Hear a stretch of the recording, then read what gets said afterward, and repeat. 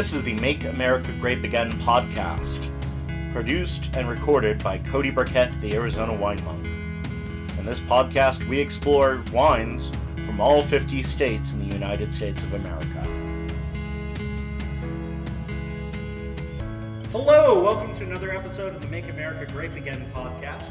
I'm your host, Cody Burkett, CSW. And I'm not. One to be loved. Wow, okay. Gary is here again with us Which one? as our not host, as are Bob and Julia Dixon, and then Lisa is somewhere. Yes. Curling with puppies. Today we're doing Nebraska. I've got here the Glacial Till Vineyard 2016 Chamberson Dry Nebraska Wine. Glacial Till Vineyard is a family-owned and operated vineyard located in southeastern Nebraska. Started in 2003, our vines take root in the rocky, sandy, fertile soil, which was deposited thousands of years ago when the glaciers which covered the central plains of North America receded. This terroir, known as Glacial Till, is ideally suited for wine grapes. Our mission is simple: to craft the best wines possible from the ground up. Now, this bottle was ordered online, but I have actually been to this tasting room with one of my exes, the Carapocalypse. Now, that being said, this is a wine that stuck in my head that day, as weird as it was, and I regretted not buying that bottle at the time. And it has been a bottle that literally has been in my head now for, 3 years? 4 years? Something like that, yeah. Since the Carapocalypse was... What? In your head? Well, I was thinking about it a lot. Oh, so it wasn't literally. No, it was not literally in my head. That's what I was thinking. Be nice, people. Anyway, so I was very happy when I was doing my searches for Nebraska wineries that would ship that they shipped. Now, this is a different vintage than when I had the tasting room. I believe at the time I had either the 2014 or the 2013 vintage of the Chamberson. How is Chamberson even pronounced? Chamberson. Yeah, and That's how I would say it. in the Deep South, it's Chamberson. So, shh, as opposed to shh. Yeah, because the Southern accent is lazy. And sh is easier than k. Okay. Yeah. And now we're sounding like a bunch of steam engines. It's right now that I wish I could do one of those African clicky languages. Gary, by the way, is now lit. Completely and totally. And unapologetically. Thank you. So far, I seem to be the most sober one other than Lisa. But that's because I drink wine for A living? a living and for funsies. Yeah, there you go. Anyway. Like the rest of us here don't. Exactly. I mean, like, wait a minute, dude. There's a reason they call them tolerance breaks. So, Functioning alcohol. when I tasted in Nebraska a couple years ago, I visited two vineyards. James Arthur Vineyards in their tasting room in downtown Lincoln, and Glacial Till on our way out into Omaha, through Omaha, or towards Omaha. It's from the town of Palmyra, which is weird because I'm also associating the town in Syria that was Roman, that was called Palmyra, but that's neither here nor there. I Thanks, guess history was major. Constantinople. Kind of, sort of, but not really. The difference is that Istanbul is still a living, thriving city, and Palmyra is not. That's a big Not only is it ruins, but then it's ruins that got ruined by ISIS. So that's like doubly ruined square. Hey, I hear you like ruins, so I put some ruins in your ruins. My life's in ruins. Anyway, At Rune? Okay, enough. but I remember tasting James Arthur with someone there who did not know what they were doing. And the wines there, they had a Chamberson there that I found underwhelming. And then I went to Glacial Till and was like, wow, this is a really good Chamberson. But my luggage is already packed. It's probably at the limit of weight. But I'm going to be moving to Nebraska to be with Kara at some point, so I'll be able to get this there. The Carapocalypse happened. The fire was on point. Too bad it's probably going to be too quiet to register here. Snap, crackle, crackle, crackle. So anyway, this wine was on my mind, and I remembered liking this because I thought at the time that not only was it a lot more richer than a lot of Chambersons I've tasted, but also the French oak was a much nicer component than the American oak that everyone and their mother typically ages this wine in. Now, granted, American oak is cheaper than French oak, which is probably why a lot of wineries do it. But flavor profile-wise, I think that French oak is the way to go with Chamberson. And this, I know, was aged in French oak. So I am unapologetically a fan of American oak, but I completely agree with what you just said. This needs French. This does not need American. Yeah, there are some grapes that need or work great with American oak. Tempranillo. Tempranillo, Zinfandel, Petit Syrah, Yep. maybe even Petit Verdot, depending on who you ask. I'd get down with that. But there are other grapes that should not ever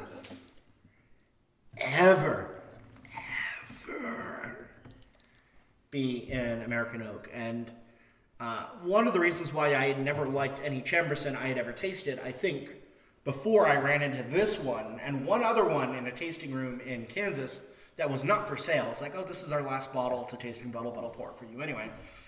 Both vintages were in French oak, and new or very newish French oak. Gary was saying earlier, This smells like it's got some new French oak on it. Maybe not brand new, but still very new. Not Newish. by any means neutral. yeah. And what was interesting is also the importance of resetting your palate, because before we reset our palate, we had just finished 2 different muscadines, which were sweet and semi-sweet. We were tasting nothing but the oak, and then we reset our palate, and then suddenly all this fruit came out. Mm-hmm. Correct. Currants and cherry and there's spice I can't identify in there. But It's sort of a clove, but not quite. almost. Yeah, I think so. Allspice. Allspice is probably a good fit for Maybe it. a little bit of cardamom, but I'm getting more allspice. And it's got a really nice, pleasant sourness to it as well. Like, Like if a sour beer was actually good. Yes. yeah. Sour beers are good. No. You No. are the only person here at the table that is a Shun fan. the Where's unbelievers. Krug when I need him? Where's Krug when I need him? In North Carolina. But yeah, and that sour character is something that I do get in some hybrids. Julia, if you would be so kind as to read us about Chamberson. It is a French humidity-tolerant hybrid, popular in the U.S. and Australia, but on the decline in its homeland, meaning France. Is a complex hybrid obtained after 1945 by Joanne Save, whoever this person is, smart guy, by crossing Say-Villard 12417 with Chancellor. Chancellor. There you go. Depending upon who you are. Anyway, where Say-Villard 12417 is a Cybele 6468 times.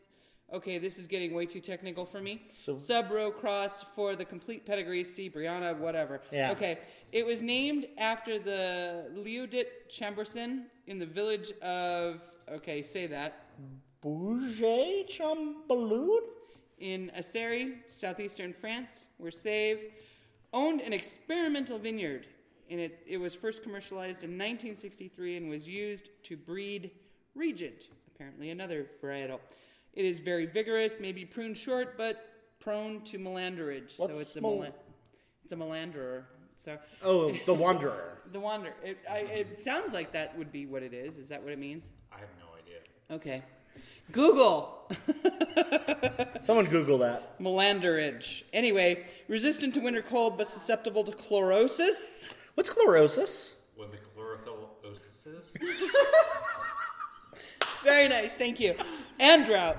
So glad you clarified that, Gary. Thanks, Gary. Mid to late ripening, good resistant to fungal diseases, especially downy mildew, and therefore tolerant of humid conditions. Which is why it's grown everywhere in the Mideast. We will be meeting this grape again for sure in one of the Pennsylvania episodes. where a lot of people seem to think that Chamberson is the big grape for Pennsylvania. Miller Andage. Miller Andage. I want to say it's when... No, that's another condition. Fuck, I'm the CSW, and I know there was a question on this in the test.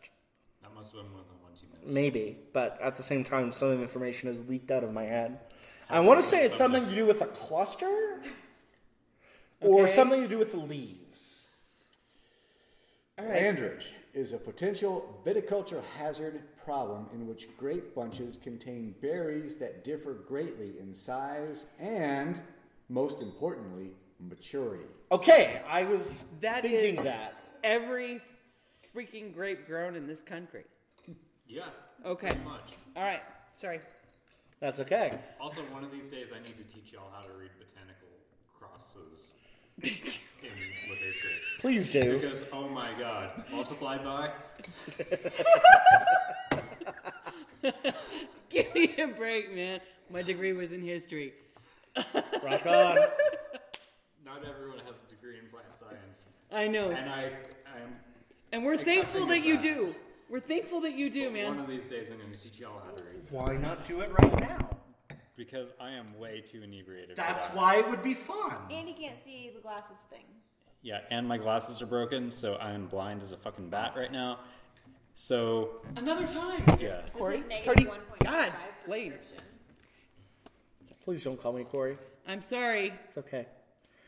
So according to this, also there's 5 acres of Chamberson in Nebraska, and I'm guessing that most of those, well, I know that it's planted at,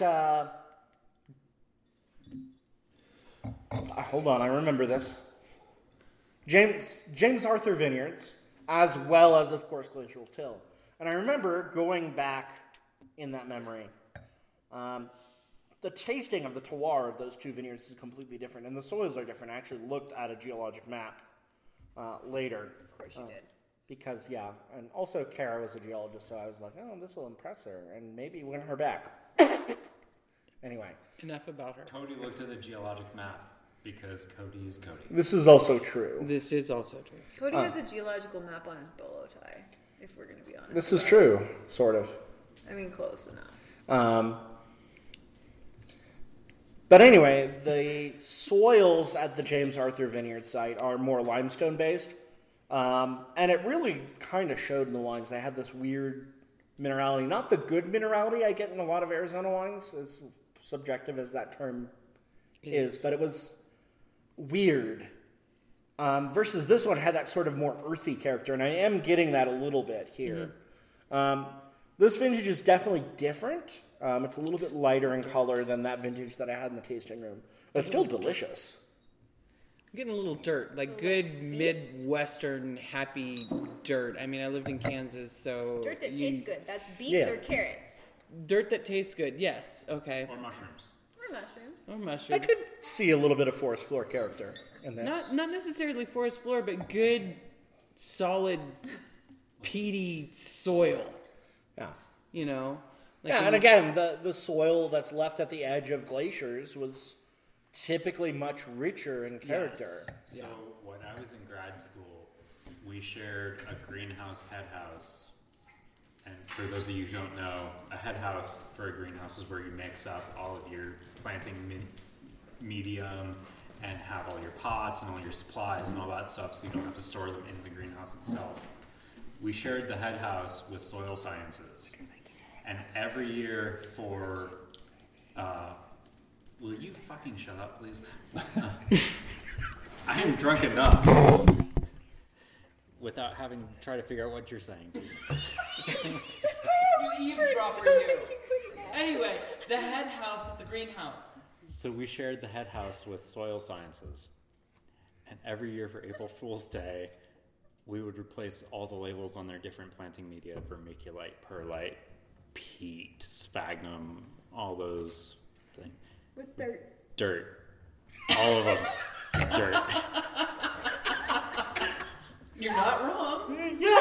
They never Soil got is the the more joke. proper term. My dad used to be so pissed at me. They whenever I never told got the him. joke because they're all grad students and super serious about their degrees. I am kind of glad I know you now. So, Nebraska, surprisingly enough, the University of Nebraska-Lincoln has a program in viticulture. Although, while Nebraska has apparently, according to Wikipedia, 200 vineyards, which seems odd and a lot more. Actually, no. Again, it's been years since I was in Nebraska, and I tried to forget most of that trip. Sorry, Nebraska. But not sorry. Nebraska, while it doesn't have any AVAs, has a pretty well-established wine trail that goes across multiple different regions of the state. And the wineries are kind of split by region, but not by AVA. There are no AVAs in Nebraska, but I remember grabbing the trail map because again, I'm going to fill this out. Anyway. The climate there in Nebraska means that, again, most grapes are French-American hybrids and American varietals because of the cold winters, hot summers that are long, and lots of variations in precipitation and humidity. But then again, people are starting to grow new things. Whiskey Run Creek Vineyard in Brownsville produced the state's first Riesling in the 1990s. Like most of the Midwest, the history of the industry in Nebraska begins in the late 19th century, by the end of which there were 5,000 acres of grapes in production. Most of those were in southeastern Nebraska, adjacent to the Verde River. But of course, like everywhere else, it was devastated by Prohibition. But after the repeal of Prohibition in 1933, the remaining commercial grape industry in Nebraska was destroyed by this huge storm in November 1940. And then it was basically dormant until the Nebraska Farm Wineries Act in 1986, which increased the theoretical limit that a winery could produce from 200 gallons. You are just barely considered an actual winery if you produce 200 gallons in Arizona. If you produce less than that, you're not considered a real winery. Wow. Nope. 50,000 U.S. gallons.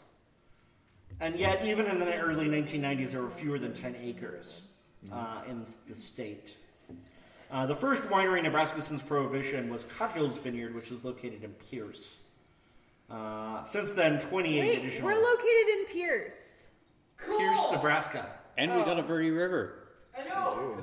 That's so confusing. There's That's so many Nebraska? parallels. Oh my god. Coincidence. It's wineception. Bong. So the second winery in the state to open was actually James Arthur Vineyards, which I've been to, which was by Jim Jeffers, and the idea was apparently provided by his son-in-law, James Ballard. And then he purchased Rock Bluff Vineyards in 1996. And the winery opened in 1997. And then the aforementioned research program at the University of Nebraska-Lincoln was the result of a $111,000 grant from the Kimmel Foundation. And the horticultural professor there is apparently Paul E. Red. And he started 4 research vineyards, 3 in southeastern Nebraska and 1 in the western part of the state. And then the Nebraska Winery and Grape Growers Association was also formed. Like I said, there's a pretty big wine trail. So for a state that doesn't have any AVAs versus Arizona, which has 2 and a third on the way, to not have any wine trails is a little bit kind of crazy. And here's a state that has one that, granted, because the state is big and there's only 28 wineries across the state versus like 28 wineries in one area. But still, it's kind of shocking. So it shows that there's an interest on the part of the state and tourism for grape growing in Nebraska, which is always a good thing, I think. Please, sir, may I have a little more? Of course. Yeah, I like this. I This think is kind of tasty. Yeah. it's not the best red wine I've ever had. But it's It's fun seeing what everybody else is growing. Yeah, and, again, this is better than 99% of the Chambersons that I've ever had in my entire lifetime. I've had most of those with you, and they were pretty rough. Yeah, that's This right. is the first, and I'd say probably if I could get it again, I'd do it again. Yeah. I'd sit and sip it. Yeah, and again, like I said, Chamberson is a grape that I have a couple other bottles of in the stash, and we'll meet it in other episodes. But this is our first meeting of Chamberson. But yeah, this is a wine that by and large lives up to my memory of it, even though my memories of that period are a little bit weird and twisty. Not the weirdest or the twistiest, though. Sorry? Not the weirdest or the twistiest, though. This is true. But anyway, on that note, let's make America great again. Cheers. This was an episode of the Make America Grape Again podcast, sponsored, produced, and recorded by Cody Burkett, the Arizona Wine Monk. You can reach us at makeamericagratepodcast@gmail.com, on Instagram at the AZ Wine Monk, or on Twitter at CV Burkett. Be sure to also check out our website, makeamericagratebagainpodcast.com. I'm Gary. You can find me on Instagram at Greater Than Wines, on Facebook at facebook.com/Greater Than Wines, and by email at greaterthanwines@gmail.com.